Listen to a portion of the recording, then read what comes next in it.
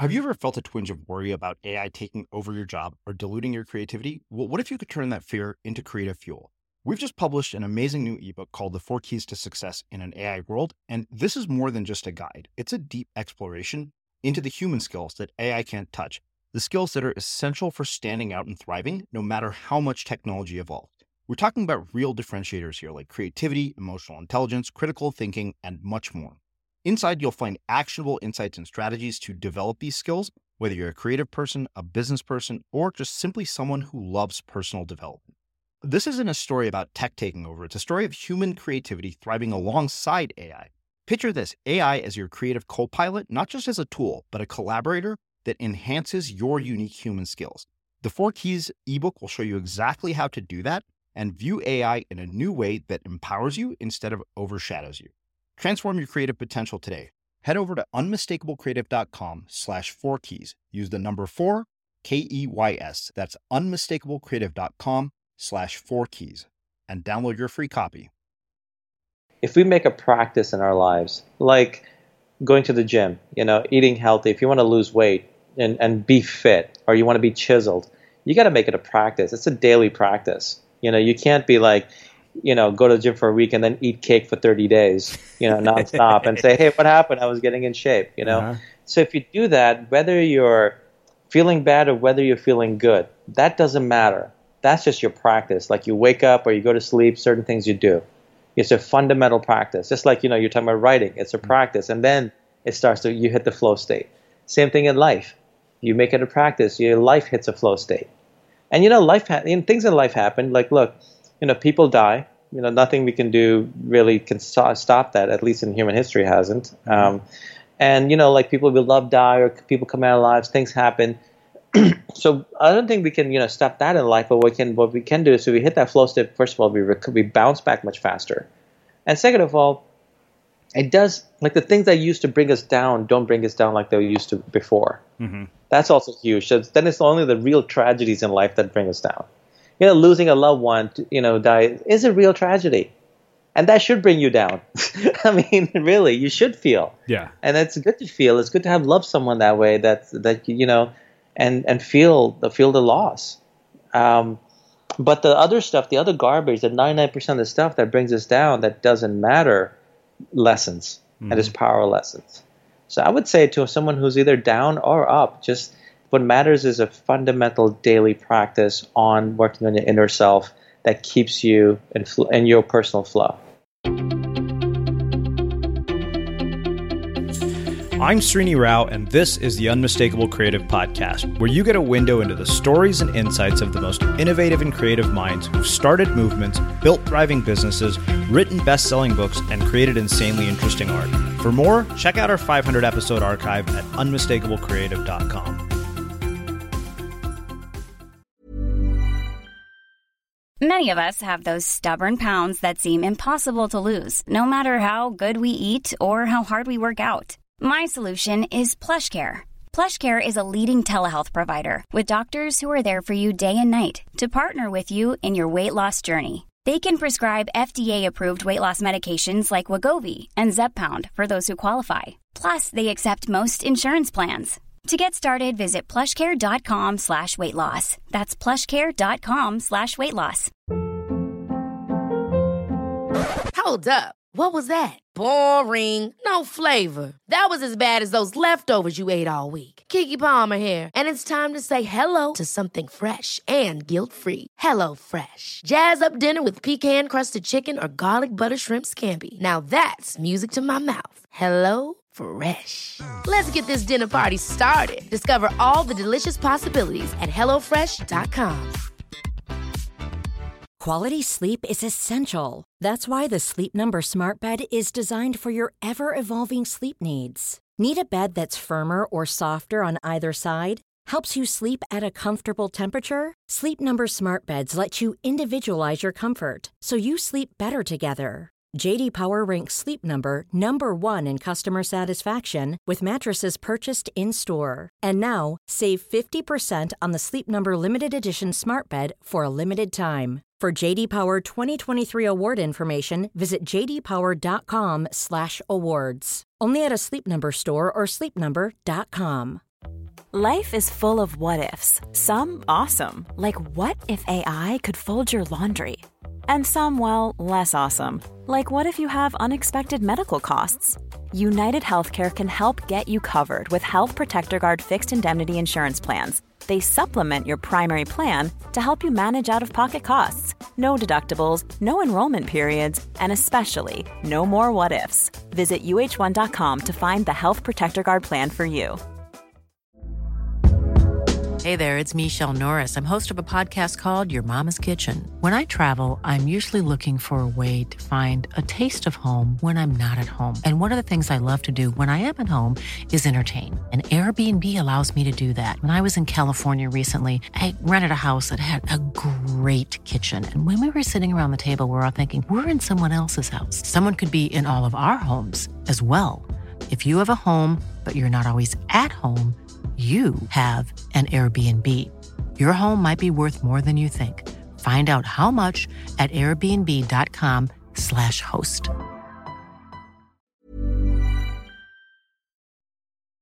As creators, we're always on the move. Whether it's a live podcast event, a pop-up shop, or a workshop, we're constantly interacting with community, and that's where Tap to Pay on iPhone and Stripe comes in. Imagine this. You're at a live event, a listener loves your merch, or a participant wants to sign up for your course on the spot. With Tap to Pay on iPhone and Stripe, you can accept their payments right there and then, right from your iPhone, so there's no extra hardware or no delays. Total game changer. It's not just for creators. Any business owner can do this. It's about making transactions smoother and much more personal, growing your business in your way. We've been using Stripe for our products and courses for a long time, and now with Tap to Pay on iPhone, you can take your business to the next level too. So visit stripe.com/tapiphone to learn more. Remember, folks, with Tap to Pay on iPhone and Stripe, your business is always at your fingertips. Kamal, welcome to the Unmistakable Creative. Thanks so much for taking the time to join us. Dude, thanks for having me. Good to be back after all these years. It is, yeah, it has been quite some time. I mean, we had you back in the day on the show when we were still called Blogcast FM, and when, you know, your first book, Love Yourself Like Your Life Depends on It, had just come out. But, you know, what prompted this conversation was, one, I've been wanting to bring you back for quite some time because I had so many more questions to ask you that I didn't get to ask in the first interview. And we know that you have a new book coming out, which obviously we will talk about. But before we get there, I want to start with something that is a bit different than, you know, the way you and I have started our conversations in the past. And that is, what is the most important thing that you learned from your father and your mother that has had an impact on your life and your work? Wow, that's quite a question. You'll get used to this, don't worry. Wow.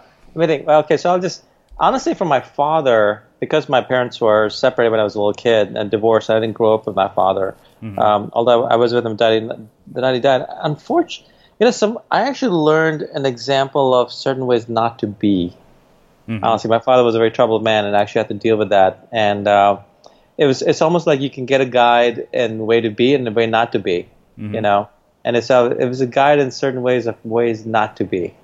Mm-hmm. And for my mother, she's got the biggest heart. Like, she's a strong, independent woman who raised my brother and I with no money, minimum wage, in some pretty rough conditions. And yes, she did it with a full, like, loving heart, and, you know, doing whatever it takes to get my brother and I, you know, out in the world. And wherever we are is really thanks to her. Mm. So just lead a like independence, open heart. That's my mom. That's what I learned. So multiple questions come from this. You know, you mentioned that your father was an example of what not to do. And yet for so many of us, our parents are actually an example of what to do or what to become like. And I'm curious as to why you think you had the self-awareness to realize that this is not the way you should be. Whereas many young people, I don't think, would have had that self-awareness. Like, what is the difference between the person who becomes the replica of the parent that they don't want to be like versus the one that does what you've done? Choice, man. Yeah. It just comes down to choice. Choice and being conscious about it. You know, there's no magic formula. Mm-hmm. It's like, you know, we may find ourselves with particular traits, but, you know, it's up to us whether we want to express those traits to the world and how we want to express them. Mm-hmm. You know, so I think it fundamentally comes down to personal choice, personal commitment, and how we want to be in the world.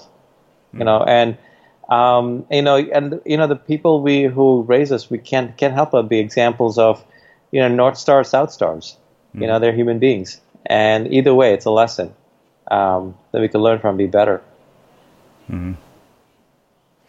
So, you said your mom, because of the conditions that you were raised in, which I'd like to hear more about in detail, kind of imparted this sense of resilience and a big heart to you. And I'm curious if those are traits that can be learned and developed, or, are they the result of the environment? Can you develop to the level that you have without having been brought up in the environment that you were, I guess is really the question. One can become anything they want, honestly, man. I've seen enough in my life and I've done enough in my life to believe that. As for where we came from, it could have completely gone the other way too. Look, we came from a very rough background, where we lived, and my brother and I were on our own all the time. And, it's what, so we could use that excuse where we grew up. You either escaped, or by the time you were in high school, you just lived and died there, and both of us, chose to escape and go and do bigger and better things. And we've done, wherever we're in life, I think both came from personal choice. Mm-hmm. I think ultimately, though, it just goes down to personal choice and who we want to be and how we want to get there. And we don't even have to know how we want to get there. Just who we want to be starts the ball rolling. Yeah, I don't think there's anything. As far as can someone be that way? Of course. I mean, parents, I have friends of mine who parents raised them to be that way. They're beautiful, loving families and safe, grew up with a beautiful, upper middle class or wealthy background that turned out that way. I think it's an individual thing. It's going to be by choice. With my brother and I think it was by choice and by a different kind of example. We're human beings. There's nothing that's ultimately foreign to us as human beings. And so we can be, if we choose to be, any kind of human being we want to be. It's a matter of how badly do you want it. I had to go do certain things to actually develop that. I went to college for a year, full scholarship, and I was bored out of my mind, and I wanted to serve my country, so I just stopped and went and joined the army. And I was I was an infantry soldier, just a grunt. That taught me a lot about independence and confidence that I've carried over the rest of my life. Mm-hmm. That some of the things I've done in my life, I look back to that 18-year-old who was at boot camp, that confidence he developed in himself in boot camp, Fort Benning, Georgia in the summer, is directly because of that. There was nothing in my upbringing that would have sent me to the army. That was a personal choice that I wanted to serve. And it has paid off in dividends in so many ways. I can't even begin to list them all, but ultimately, the sense of confidence that I can just take care of myself and handle whatever comes my way. Mm-hmm. So, it's actually life experiences we choose can also give us that. Some of my travel experiences have given me that. Writing books has given me that. Building companies has given me that. All these things, where we challenge, put ourselves out there. They all give you that, at least the independence and the ability to go and make stuff happen. What would you say was one of your earliest life experiences that planted the seed for your interest in doing what you've ended up doing as both a writer and an investor? And what's been the trajectory of your work, and what have been some of the significant inflection points of your career in your life? Well, if he's asking for youngest experience, I had no idea what a VC was. I don't even know if they existed, at least in the world I grew up in, but writer, dude, books were my refuge when I was a kid. I spent my entire childhood reading books and, doing sports and stuff, but books were my refuge. So they've always been, stories have been so important to me. So it makes sense that I naturally become a storyteller. As far as venture capital or investing, man, that's nothing I ever planned. It was, it's another thing I've learned. You go down a rabbit hole, any rabbit hole, and eventually, and as you work at it, you figure things out, other things happen. I started my career in the first .com boom. Building startups. I didn't become a VC until I had my first major failure and I lost everything. And after that, I decided, what do I want to do? Mm-hmm. And I went off and being an entrepreneur, I went off and built my own VC fund. But it wasn't some long, drawn-out plan. I'm not even a big believer in those long, drawn-out goals. It's more of a matter of a step-by-step working at something, giving your all that just leads to places, leads to opportunities. The reason why I'm very good at what I do as a VC is because of all the experience in building startups and all the friendships I made and the people I helped along the way. That we are all at a certain place in our life where we can help each other. There was no grand plan there, and it's there was no grand plan. It was just throwing myself into things, figuring them out, and going from there. So there's no childhood experience I can point to in investing. I had no idea I was ever capable of that. That would be where my life would go.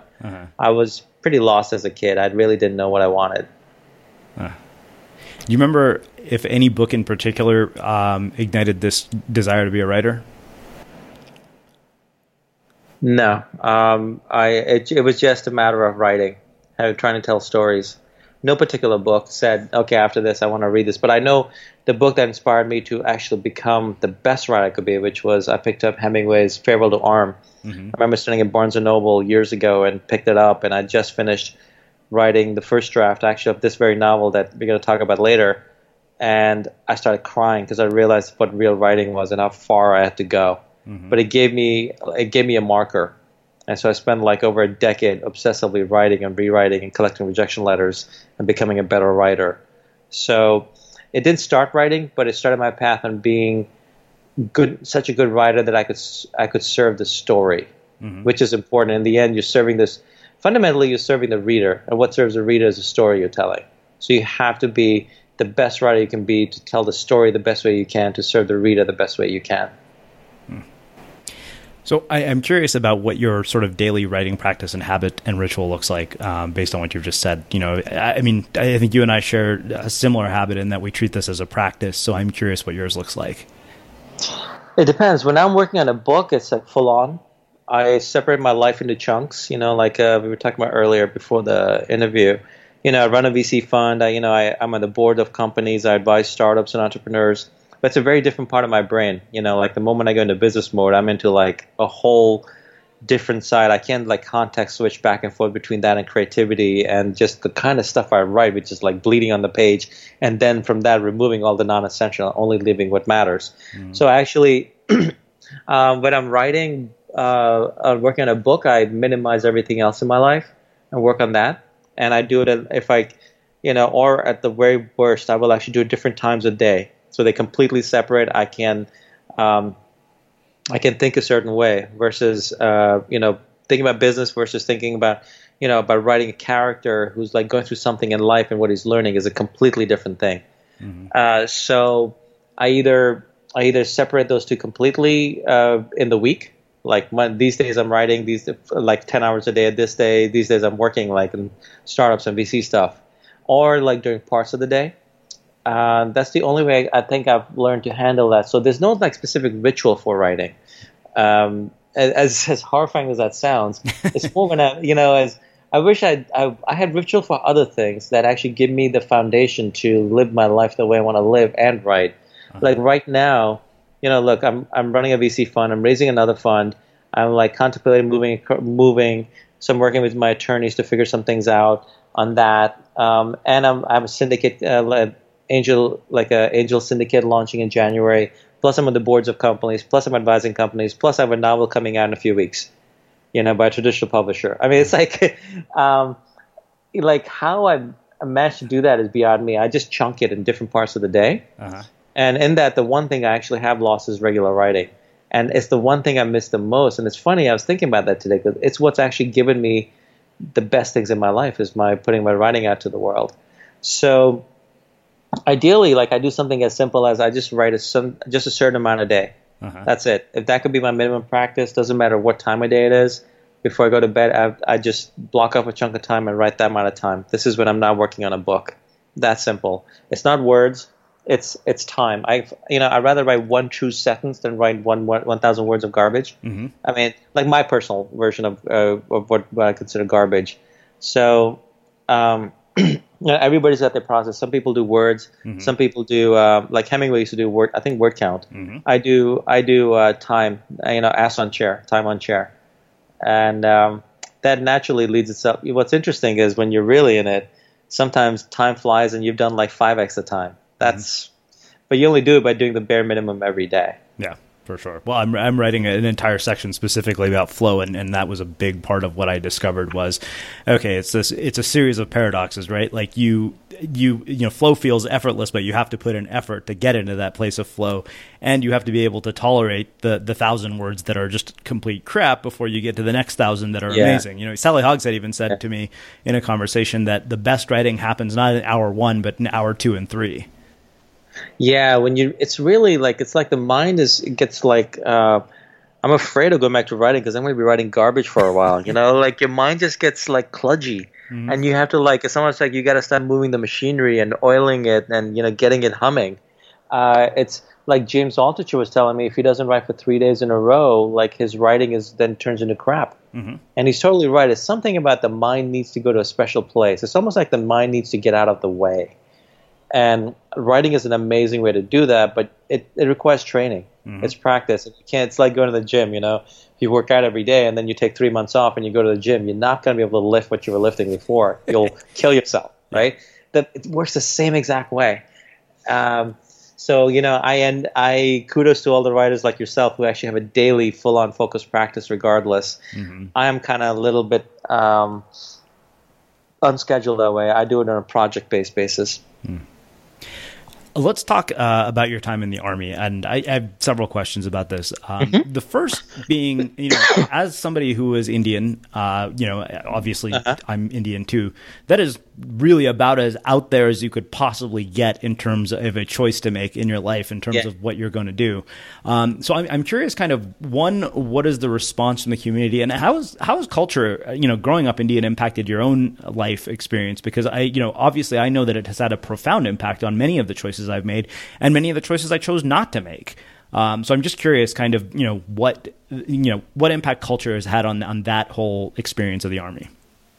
Honestly, not much. Like when we grew up, my mom was always gone working, like morning till night. She commuted like, I think 2 hours a day for a minimum wage job. So my brother and I raised ourselves. There was no like real community. We didn't grow up in an Indian community. We grew up in Jamaica, Queens, where all the rappers came from, and you had 10 locks on your doors, It was just that's what it was. So I didn't even think of. And I've always been very independent, figuring out my own thing. And joining the Army was a personal choice. We were immigrant children, when we came here, and I felt a strong loyalty and gratitude to the United States. It's made me one of its own, and I wanted to give back. And that was, at 18-year-old, that seemed like the best choice I could make. And looking back, it really was an amazing choice in so many ways, and because of the person I became because of that. So the whole Indian thing never really got in the way or got out of the way. It just was not a part of the equation, honestly. So you mentioned that you learned a lot of things that have served you incredibly well in your life. I'm curious what some of those were, and kind of, what people who are listening might take away from that. So this is what I got out of the military. A couple of things. One is, look, I was 18 years old. I was a kid, but I didn't have much self-confidence. I just, most of my friends didn't even think I would make it through the first 4 weeks of boot camp. Let alone infantry boot camp, which I chose the hardest boot camp the Army had. And but like every day going there, being in there, being challenged, stepping up, and like making it through. I remember, after 13 and a half weeks, when my drill sergeant pinned my infantry blue cord on my shoulder, like the pride I felt, I had earned it. It was like the first time in my life, I turned 19 in boot camp. I had earned something special. I'd earned the right to be an American soldier. I'd earned the right to wear that uniform, that cord that had such a long, illustrious history behind it. It was immensely powerful. The confidence it gave me in myself that I could do this. Like, I didn't have that confidence before. And the funny thing about confidence is, if you develop it in one area of your life, it just ripples over to other areas of your life. Like the boy who walked in, I was bussed in to Fort Benning, Georgia, versus the boy who was bussed out, walked differently. You carry yourself differently. And I've noticed that in the rest of my life. Like, I just, I will jump into things and try things and not be afraid. Or if I'm afraid, I know I'll somehow figure it out, which I think honestly came from some personalities, some childhood rearing, but really a lot from just going to boot camp and just being challenged every day. The whole point of boot camp is to make you miserable every possible way they can. That's all it is. You're just constantly miserable, and you realize, hey, I can get through this. I can do this. I can do this. And also, I think it was a great growing up experience for me. And also just being surrounded by, like, my platoon, there were guys who were like former gangbangers from LA, guys who were like, like full on racists from other places, all this, and all of us thrown together. We had to become one, part of each other's lives, and how we melded and how we fought and how we got together, and it became a brotherhood, which really showed me also a microcosm of what this country's about. It's so different. We're all from so many different experiences, and yet we can come together and be part of some one thing, one ideal. Mm-hmm. So I'm very, very grateful for that. I got to see that part of America. I think it's a very important part of the American dream. And now as a writer, as an entrepreneur, as a VC, I get to contribute to the American dream in a different way by creating entrepreneurship, by writing these books that literally have saved lives. Mm-hmm. And another interesting thing is when I meet other people who've served, you just feel a bond. You never have to have served in the same time. Just the fact that you're in boot camp at some point in your life and you wore a uniform, you feel there is a bond. I've had business meetings that have just weren't going well. All of a sudden you realize that guy was in the Marines and I was in the Army, and bam, forget it. That all goes out the window. We have something in common, that we all chose to serve our country. There's something really special about that. Yeah. Wow. So, in the last conversation we had, we were talking about your book, Love Yourself Like Your Life Depends on It. And that was really, the impetus for that book was really a dark chapter of your life. And I was wondering if you could kind of take us there a little bit and, talk about that. Sure. It's funny, man. It's like sometimes, that was when I hit a real personal bottom. And out of that actually came such a beautiful, transformative part of my life that my life has never been the same again. I was building my last company and it was doing great, and I put all my money into it, and it fell apart after 3.5 years, and I fell apart with it. And I was locked up, depressed, miserable, and I decided I was going to get out of it, die trying, and started working on my inner self and came up with this practice that just seemed to work, and it shifted my inside. And as we know, or at least as I've learned, if you shift your inside, the outside shifts. Mm-hmm. It's life really just is, I don't know, it's just a fundamental law of nature of life. And it changed my life. And then when I wrote that book and put it out, which was another thing, it was terrifying because I thought I would ruin my career in Silicon Valley. Here I'd failed massively. Then I put out a little book saying, hey, I love myself, I'm cool. But the book wasn't about that. The book was actually like a practical application of how I loved myself. Anyone can just do it step by step. And that book came out and put me on the map. I had no idea it would, and changed my life. And but a lot of that came from that decade of writing obsessively and rewriting and collecting rejection letters. And then saying, okay, I'm going to be a better writer so that next year I won't get rejection letters, and next year getting more rejection letters, but better. The year after, getting better rejection letters until they were like phone calls and in-person meetings, right? Uh-huh. From that level of obsession to be a better writer let me write that book. So it's interesting, that decade of rejection letters, which did not feel good at any one that I got, were, really, but what was the best gift I could have been given as a writer? Because otherwise I'd be writing garbage and drivel and clever stuff, not the simple from the heart stuff that I write now. That had to, my ego, I had to learn the craft. And then when my company crashed, my ego had to be stripped. And we put those together. So you have craft, and now you have no ego, and you want to share, you have magic. I love that. Trust me, I didn't plan any of that. No, would I have, man? It was hard. You and me both. Yeah, right.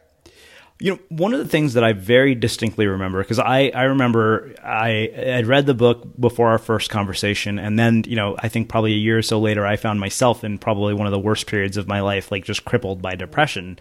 And there's something in that book that really struck me, and I still remember it to this day, and I may butcher the quote, but it was something along the lines of, when things are bad, it feels like it's going to last forever, and when things are good, it feels like it's never going to end.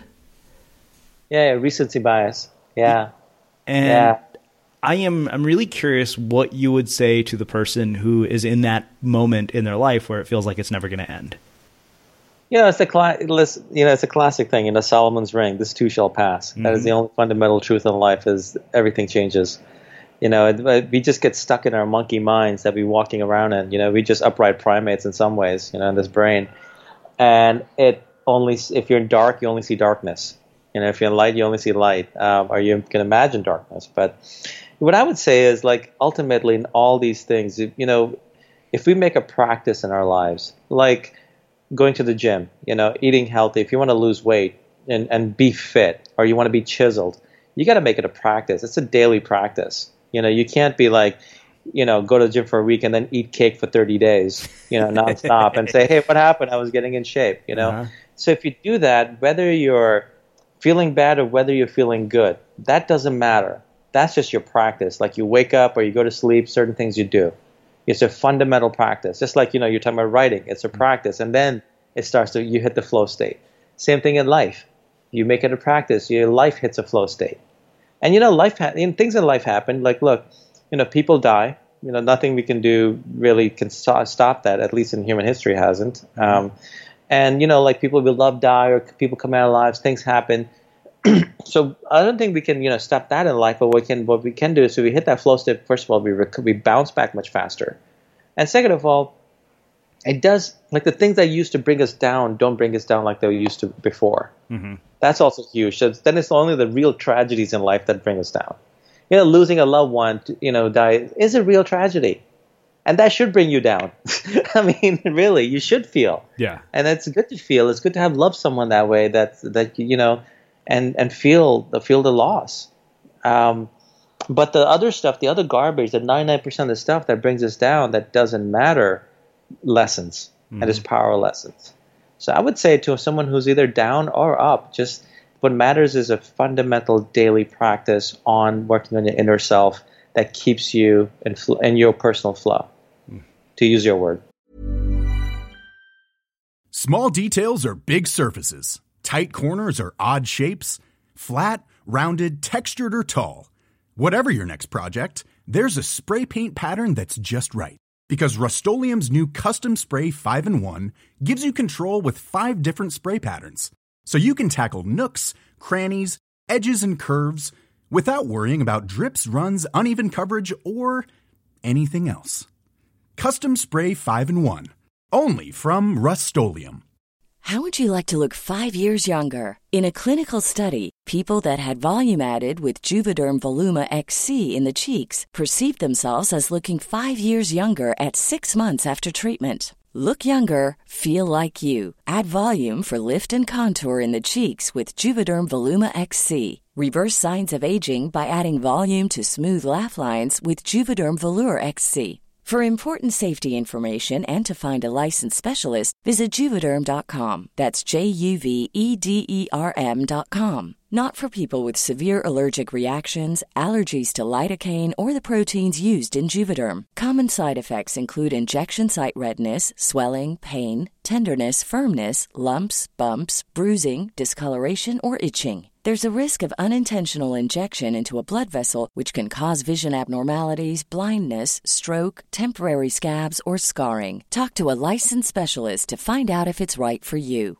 Ready to pop the question? The jewelers at BlueNile.com have got sparkle down to a science with beautiful lab-grown diamonds worthy of your most brilliant moments. Their lab-grown diamonds are independently graded and guaranteed identical to natural diamonds, and they're ready to ship to your door. Go to BlueNile.com and use promo code LISTEN to get $50 off your purchase of $500 or more. That's code LISTEN at BlueNile.com for $50 off. BlueNile.com, code LISTEN.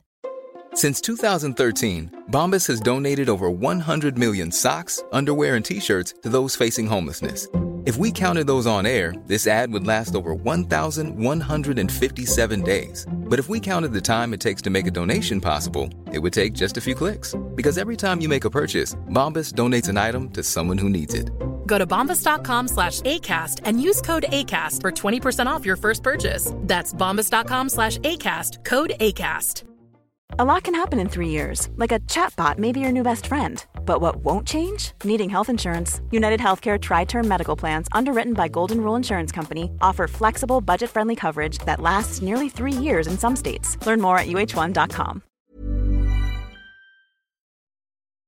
As creators, we're always on the move. Whether it's a live podcast event, a pop-up shop, or a workshop, we're constantly interacting with community, and that's where Tap to Pay on iPhone and Stripe comes in. Imagine this. You're at a live event, a listener loves your merch, or a participant wants to sign up for your course on the spot.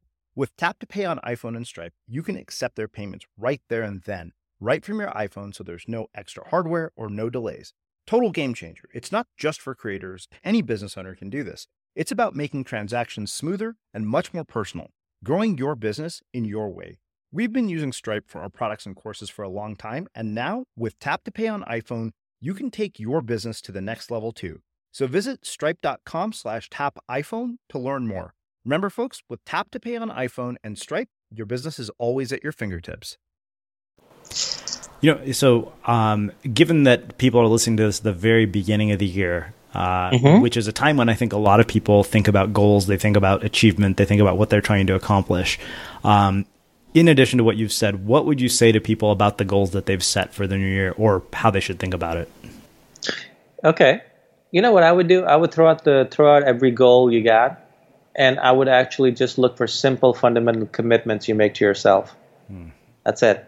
Look, a goal could be, I'm going to lose, 30 pounds by May XX, whatever. Or a commitment could be, I am going to eat this way and I'm going to work out this way, period. Every day of my life, or like every day. That'll get you to the goal, and it'll get you beyond it when the goal's over. I'm a big believer in personal commitment, man. If there's one thing that's changed my life again and again, it's personal commitment. Like, look, that love yourself thing came from a personal vow I made to myself, so I committed. I had to figure it out, right?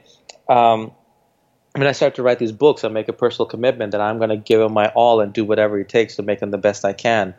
So I think goals are temporary. Like commitment, personal commitment, lasts our lives, and that's what makes us who we are. I think Scott Adams, really smart guy, creative Dilbert, he has a book called How to Fail at Everything and Still Succeed. And in that he talks about systems versus goal, which is pretty much the same thing. He says systems you set in place, like rituals, will get you to the goals and beyond, versus just go for a goal. So I would say for beginning of the year, make a couple of really powerful, fundamental commitments to oneself on how you're going to be in a certain area of life, and just be that.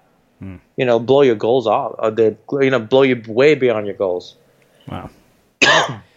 So I want to talk about the decision to start a venture fund after blowing up a startup, because that's not the norm. So normally, if you mapped out that trajectory, that would not be the most logical progression. Is I made a startup go bust, and now I'm going to start a VC fund. So I'm curious, because I know you talked a little bit about this at our event when you were a speaker, about the power of doing things that are inappropriate. So I'd love for you to expand on that response to a situation like that, because it's almost the polar opposite of what anybody in their right mind would do. Well, actually, but I have also built startups that did very well. Okay, fair enough. So I've had both that experience. But you're right. After blowing one up, how do you go and build your fund and build a venture fund? It is not the path they would tell you in business school. It's not. But I think the best ones are not. They can't be taught. It was just a matter of, what problem do I want to solve? Ultimately, you don't start a startup unless there's some problem that you want to solve that's keeping you up at night that you just have to solve. That's fundamentally what a startup is. Forget all the sexy Instagram quotes and everything about killing it. So you're trying to solve a problem, and that's all you do. Solve a problem, then you solve bigger and bigger and bigger and bigger. That's how you can become $1 billion company. Every single big company I've seen that way happen that way. So there was another problem I wanted to solve, and it wasn't. I didn't want to build on the startup anymore, because there was no no problem I wanted to solve that I need a company to build a company to. What I wanted to solve was what I wished I'd had as a VC, which was I'd had some very helpful VCs, but then I had VCs who were just always paid lip service that they're value add, and the value add is like the most useless, boring garbage ever. Because they've never built a company, they've never failed or succeeded. They got an MBA, they got out of school, and they started becoming an investor. There are some like that who are really good, but there are many like that who are not, right? And ultimately, experience trumps all. So what I wanted to do was I wanted to create a fund where it was by entrepreneurs for entrepreneurs. All my LPs are very successful entrepreneurs. I'm a former entrepreneur, so it was always like any companies I get in, it's only practical help. No useless advice. You need customers tomorrow? Great. I'll call this LP who does direct mail campaigns. We'll send one for you. We'll get you 1,000 customers by the end of the week. Done. Literally the stuff I wish I'd had as a CEO. That, I'm having this problem. I need this account. Can you get this done? All my LPs are like entrepreneurs, like in online media, PR, lead generation, all these things that they're all individuals who make a lot of money doing very specific practical things that any company could really use. So I set out to solve a problem. And I solved it by building this fund. And the fund is doing well because I'm solving this problem in my own way. So in that way, it kind of makes sense. But, these days it's like startups are like the sexiest thing in the world. And what people forget is a startup is nothing. Fundamentally trying to build a business. You're taking an idea and creating into some sort of a valuable platform or service that people can use. People get caught up in the sexiness of startups. There's nothing sexy about startups. It's just a lot of miserable work, and 92% of the time you fail. Really, there's nothing sexy about it. You sit in front of a computer, when your eyesight will be gone by the time you're a certain age. But if you want to solve a problem and start something that solves a problem, a small problem, go bigger, you will have more success than you know what to handle. So I just rambled for a second. I'm sorry. No, keep going. That's all good. I'm curious what it is that you've seen as both psychological characteristics and personality traits in the most successful founders that you have had in your fund. Or just in my experience, I would say it's two things. One is persistence, and two is they're really going after something that they care about. Because every company, anything you build will have issues. It'll go sideways, and if you care about it, you will keep on plowing through. If you're doing it because that's a sexy idea right now, and that's where people are funding, you will lose your way, and most likely than not, you will not succeed. Persistent and just a clear passion about the problem you're solving. Two very simple things. That's why it's really important to have, never start a startup unless there's a particular problem you want to solve. All right. Well, let's do this. Let's shift gears and let's actually start talking about the new book. I think that the thing that really struck me was that the book feels fictional, but at the same time autobiographical. So I'm curious kind of, what the impetus was for this book. And you talk about a journey at the very beginning of the book and what the impetus was for that journey. Sure. So, the stuff I've written in my earlier books, right, which is very practical life lessons that I've learned and how one can apply them. There's a bunch I wanted to tell, but I wanted to tell them in a story, and here's why. Fundamentally, I think we learn best through storytelling. We teach best through storytelling, we learn best through storytelling, and I want to do it in such a way that all these lessons layered into a character, and as the character grows, in a very in a manner that you can see, you can feel, but also layer them with all the other characters that comes in his life and all the things that happen. That fundamentally, some of that is layered into you, some of that personal growth is layered into you by the time you read the book. You're also better, just as the character is better. So a lot of these things about loving yourself, hitting bottom and rising, saying yes to life, core lesson of forgiveness. There's so much I've woven into there, and I could only do that through a really compelling story. To write that in a nonfiction book, I think would have not served the reader. So ultimately, it's about serving the reader. What serves the reader best? And for me, it was this story, and the part, and it's actually based on experience in my life. I walked the Camino de Santiago when I was in my mid-20s, which is an 11th century pilgrimage in Spain, and it's 550 miles long from one end of Spain to the other, from the Pyrenees French-Spanish border to basically the Atlantic Ocean, right? And so to take this as the background for this character, this guy walking the pilgrimage after the death of his father, and he's doing it in modern times. So, but it is a timeless journey. Like it could, someone could read this hundreds of years from now and still be applicable. And the growth that happens with the people he meets along the way, what they teach about life, and what he experiences and learns about life. That's why I used my personal experience, but then I took it and just fictionalize it to serve the story. So where did the whole idea of Rebirth come from? Like, what was why that as the title? Rebirth actually was not the original title, but the title came from the book, because the Camino de Santiago is actually one character tells the main character is divided in three parts: life, death, rebirth. And he's just going through it. He's facing almost like his own metaphorical journey there. And And later on, as I was like, when after I sold the book to the publisher, we were trying to come up with a better title. I realized what is fundamentally this book about? It's about rising. It's about becoming like you hit bottom and you rise by doing these particular things, and that's your personal rebirth. And it's a part of the Camino as well anyway, so it just fit perfectly. Well, let's talk about the three sort of specific areas, one being love, the next being forgiveness, and the third being following your heart. So we kind of touched on love, but I want to get deeper into it, kind of, what this whole journey taught you about love and what you'd want to pass on to other people as a byproduct of your experience with this.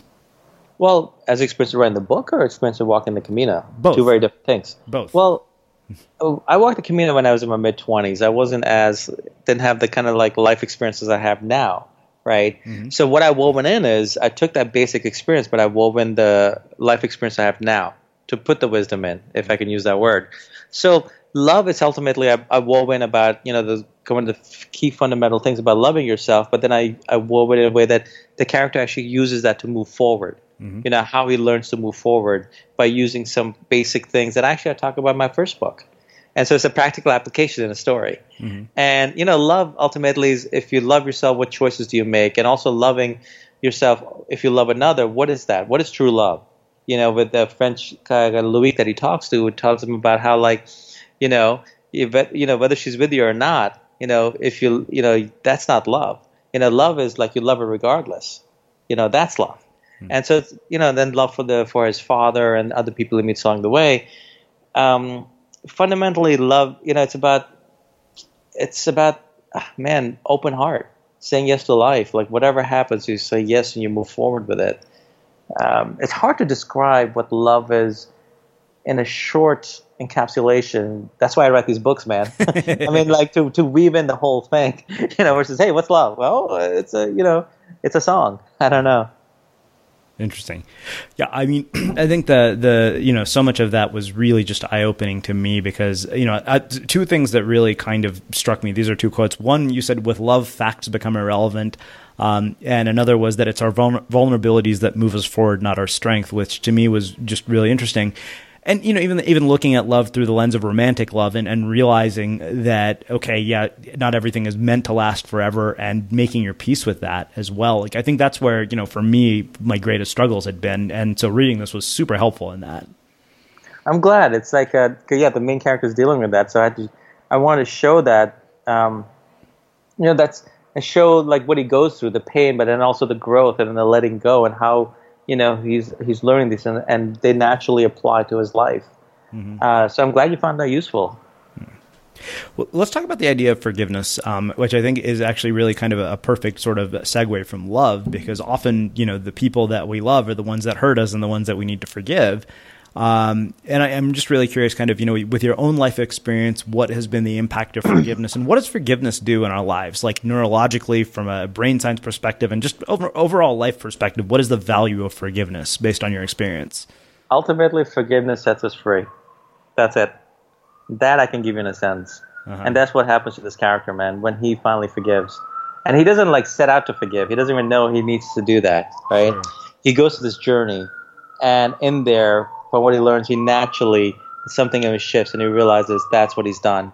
And that's actually when he's things start to work and move forward and he makes the right decisions. And, forgiveness is the most beautifully selfish act we can do because it sets us free. It's not about the other person ever anyway. They're gone from our lives or whatever. They're no longer in. Uh-huh. If they're in your life, then why are you with, ask yourself the question, why are they in your life? Uh-huh. Forgiveness is not for the other person. Even though it sounds like it, forgiveness is for ourselves. It's selfish, it's beautifully selfish, and it's beautifully liberating. As long as you don't forgive, you're just holding yourself down. Uh-huh. And I'm holding myself down. I'll speak from my own experience, Yeah. But every time I've learned to forgive and let go, you can't help but let go as you forgive. Uh-huh. And once you do that, it's like you're letting go of that rock you were hanging on to, so you start floating up. It's really simple. Knowing that, at least, what I can say to that is intellectually, that's really easy for me to understand. And I get the value of that. But I think there are moments in our lives when we know that intellectually, and yet we can't get ourselves to accept that emotionally. Of course. Of course. Is time the only reason that happens? I am just very curious, like how I think time is a reason, but time, you can collapse time, you can accelerate time. Mm-hmm. What you're taking time to do, if you make a conscious intention, you can actually do it much faster. Just how much you want to do it, how badly do you want to do it. Maybe, and it can happen in stages too. There's no such thing as like step 1, do this, step 2, do that. Right. But after forgiveness of others, always there's another important part, which is self-forgiveness, which I think is the most important part of forgiveness, because holding anything against ourselves does not serve us. We can just learn and let go and move forward, and I think it's a constant practice. We're human beings with human minds, dealing with other human beings, other human minds, and they're going to interact, and things are going to happen that one mind wants, the other mind doesn't, and there's a break of some sort, right? That's the nature of living as social creatures. So we have to let go to it's part of living. Mm-hmm. It's part of living the human drama. There's all of this, like, you don't look up on Wikipedia the word human, see equals perfect. You don't see humanity equals perfect. It's a song, dance, drama, nightmare, joy, all just thrown into one. It's part of the game of living, And to realize, I think it's sometimes important to realize this is just a part. This is a part of living. If I'm alive, this is a part of it. And be selfish and work on yourself to let it go, and life gets better. And so the practical part, some of it I've woven into the book, and some of it's just ultimately that's what commitment. If you commit and just work at it, it happens. Mm-hmm. But it has to take commitment, especially when you don't want to commit, you should commit. So I think that makes a perfect setup to talk about this idea of following your heart and what that really means. Because I can tell you that if you had told me follow my heart when I was 19 years old, I would have asked you, what the hell are you talking about? Yeah. It's pretty cliche sounding, right? But it's something that, really, but like that's why, that's why I write these books. I don't just, I'm not a quote writer. I was actually talking to someone. I was like, I'm an author. I'm not a quote writer. Quote writers are platitudes. I want to write stuff that actually then shows the reality of it, shows the reality of forgiveness, shows the reality of following your heart. So it becomes practical. Right? That's why we tell stories. Otherwise, just the best, New York Times bestseller list would have a quote list. Okay, a quote card list. So following your heart is actually fundamentally, it's really simple. Yeah, and I was telling someone else about this today. It's our subconscious that drives us. Our neurocortex, our conscious mind, is such a small part of what actually drives us. It's just the one that makes up all the logical excuses for what the subconscious decided. I think a lot of following our heart is the subconscious speaking to us. And the way we do that is, meditation is great for that, or having a practice that gets you into flow is great for that, and you learn to listen to it. Doing a pilgrimage is great for that. But, if any one of us who's lived life a little fundamentally knows what their heart is saying versus what their mind is saying. It's a matter of making a practice of listening to the heart. But here's the thing I've learned about listening to the heart. The heart does not guarantee anything. The mind loves to guarantee. You do this goal, go to school for 35 years, you'll become a VC, versus your heart is saying, go join the army. Mm-hmm. If you follow the heart, you only see the step next. But it leads to the magic. That's why it requires faith. I think that's why so many religions have the concept of faith, is that it requires going into the unknown. But that's where it all lies, not in the known, right? Mm-hmm. And it's listening to the deeper part of the self that we all have, that we all fundamentally know it's there, that I don't know why, but we wired to actually tune it out. So that takes practice too. For me, I found short meditations every day, once a day. But I've learned to listen to what comes up from within. Literally from my physical gut. You just learn and you start doing it oh yeah, this worked. So it's you make it a practice. It's not some platitude, follow your heart, but and then start singing a song about it. That's useless, man. I know I struggle with that. I struggle with using these words sometimes because they are become so cliched. But I hope, with these books, what I do is that I actually show the practical application of it in a story that one can apply to themselves. Yeah, I appreciate that perspective more than you can imagine, especially because of the practical application and how I typically feel about New Age nonsense. Yeah, and it's anyone can write all the best things out of theory. Anyone can write a business book out of theory. The one you want is the one I listen to is like Richard Branson or someone who's actually built stuff. Yeah. There's people out there who sell sell programs on how to make money without. That's the only way they've ever made money is by selling programs how to make money. It's like the silliest thing in the world. It's like this Ponzi scheme upon Ponzi scheme. Just I only want to be around doers. And if it's like in anything in my life, if I want to be fit, I want to be around people who are insanely fit. If I want to be rich, I want to be around people who are insanely rich. If I want to be someone who's loving, I want to be around people insanely loving. That's not people who talk about it. Not people who there's in fact I have this thing, if someone keeps on talking about how much they have integrity, that's basically a sure sign they have the opposite of that. Like people with integrity don't talk about it, they just do it, they live it, right? So you brought up, being around people who are insanely rich. So I had to ask a couple of questions around this because I'm always curious, and our stories around money are something that I spend a lot of time thinking about. And I'm curious, kind of, what your own sort of perspective on wealth and the internal narrative around it has been as you've grown as a VC. And then the other question, which is semi-related to that, is having had a brother who has become so prominent, I am curious kind of what impact that has had on you and your own work, if any. So yeah. Sure. Okay, so the first question again is, it's two questions. It's the internal narrative around wealth. Like, what has yours been? How has it evolved? And what do you say to other people who perhaps are struggling with theirs? Wealth, it's funny, man. Wealth is such a relative thing, right? Like, living in Silicon Valley, my perception of wealth has gotten really skewed. If your friends who were like eating, literally ramen, living on ramen, and a year and a half later, they're driving brand new Ferraris and just burning out the clutch, and they don't care. It's just really silly. It's just like cartoonish. And sometimes, you go through a phase where you kind of like, you wish you had it. You see people you don't consider very smart having it, and you're like, what the hell? What did I do wrong? And you realize after a while, man, so much of it's like serendipity and just putting yourself out there and luck and so much happening in the world that it's not a reflection of who you are, whether you make the money or not, right? And money just brings out more of you. If you're an ass before money, guess what? You're not going to be like some saint with money. Yeah. You'll just be a bigger ass. I mean, that's the funny thing. People are like, yeah, once I make some money, then I'll, spend more time with my wife and kids and love them more. Yeah, maybe not. By then, maybe your wife will divorce you and kids will hate you, because you're an ass during that time. Like, it's money. Look, we all want it. I think there's a line from a Danny DeVito movie where it's like, it's called money. That's why everyone wants it, because of the name, money. I have no idea what that means, but it's a great line, right? and I think wealth is relative, and the best wealth you can have is when you're actually really giving your all to something, you're creating something you really care about. So when the results come, they mean more, they're more fulfilling. Versus if you did something that was scammy and it, you can only, we all live and die within ourselves, and we all die alone fundamentally.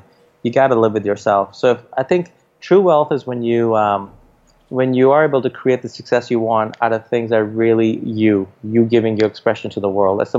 That's true wealth. Just how you feel about yourself and how you feel about things is so beautiful because you gave it your all, and this is what you cared about. Sorry. Go ahead. No, please. It was interesting as you were saying that. I recently watched one of the Zeitgeist documentaries on Netflix. There's like 3 of them, but there's one really sort of interesting one. I think it was the very beginning. It was about the the narrator is talking about how his grandmother teaches him how to play Monopoly, and how the goal of Monopoly is to acquire. But he says the lesson that everybody seems to forget is what happens when the game is over. It all goes back in the box. That's pretty good. And ultimately acquiring more and more and more is just you trying to fill an empty bottomless hole. The irony is if you work in the hole, the stuff just comes. Yeah. You got to do the work. I mean, you can't just sit there and like piles of gold will drop on your head. You got to, but you work in the hole, you work in the inner self, and then you put yourself out to the world from that place. At least in my life, that's how I've seen success happen. Consistently. Yeah. Now, as for your second question, yeah, I'm very proud of my brother. It's I've seen what he's I've known him all his life. He's my younger brother, and what he's done, it's really impressive. It's fundamentally changed an industry that's changing the entire world. I mean, I couldn't be prouder of him. So I love him. Anytime I run into anyone or whatever, I'm just immensely proud of him. That's it's what a gift to have him. Looking also, if you think about where we came from, right? We went off in our own separate directions, and some of them have combined, some of them are our own things. But it's amazing to knowing where we came from, what we went through, to see what he's done. It's beautiful. It's absolutely beautiful. Well, this has been really amazing and thought-provoking and eye-opening, as I expected it would be. I'd expect nothing less from you. So I have one last question for you, which is how we finish all of our interviews. What do you think it is that makes somebody or something unmistakable? Ooh. When they're being their real self, you can tell. When someone's being their real self, I don't care who they are. I don't care if I agree with someone or not, but when they're just being their real self, I respect them and I like them. I think we sense that as human beings, man. We sense that, like the people that we don't forget, the people that leave a mark on us, they were just being their real self. And there's something beautiful about that, because there's so little of it in the world. I think especially now with all the social media and everything, where everyone's being a rock star on social media, right? It's like someone who, when you meet people, just being real and being honest about themselves and who they are to the world, it's special. That naturally makes them unmistakable. Amazing. Where can people learn more about the book and all of the work that you do? The book comes out January 3rd, so in a couple, it'll be out, now, I guess, whenever the recording comes out. So it'll be on bookstores and Amazon, but you can go to rebirthfable.com and look it up, or just look up my name, Kamal Ravikant. I wish you best luck in spelling it online.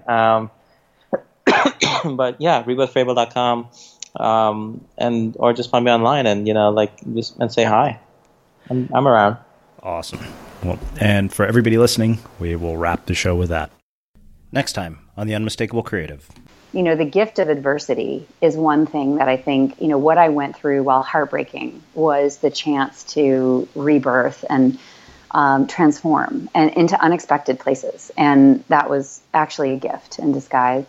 And also the tremendous things that I learned in the becoming, the resilience I learned, having to come out over and over and over again and feel the fear of being somehow marginalized, or know that you are carrying a stigmatized identity. And in my case, choosing whether you share that or not, and when, and what, and calculating those risks, I think, far from might make you feel intimidated in the moment and not great about yourself, but actually the process of defining and clarifying your truth, and then, being forced to lead with that, especially because I'm so out in my role now, it has really added to my many abilities as a leader. Jennifer Brown joins us to talk about bringing your full self to life and work. Ever catch yourself eating the same flavorless dinner 3 days in a row? Dreaming of something better? Well, HelloFresh is your guilt-free dream come true, baby. It's me, Keke Palmer. Let's wake up those taste buds with hot, juicy pecan-crusted chicken or garlic butter shrimp scampi. Hello Fresh. Stop dreaming of all the delicious possibilities and dig in at HelloFresh.com. Let's get this dinner party started.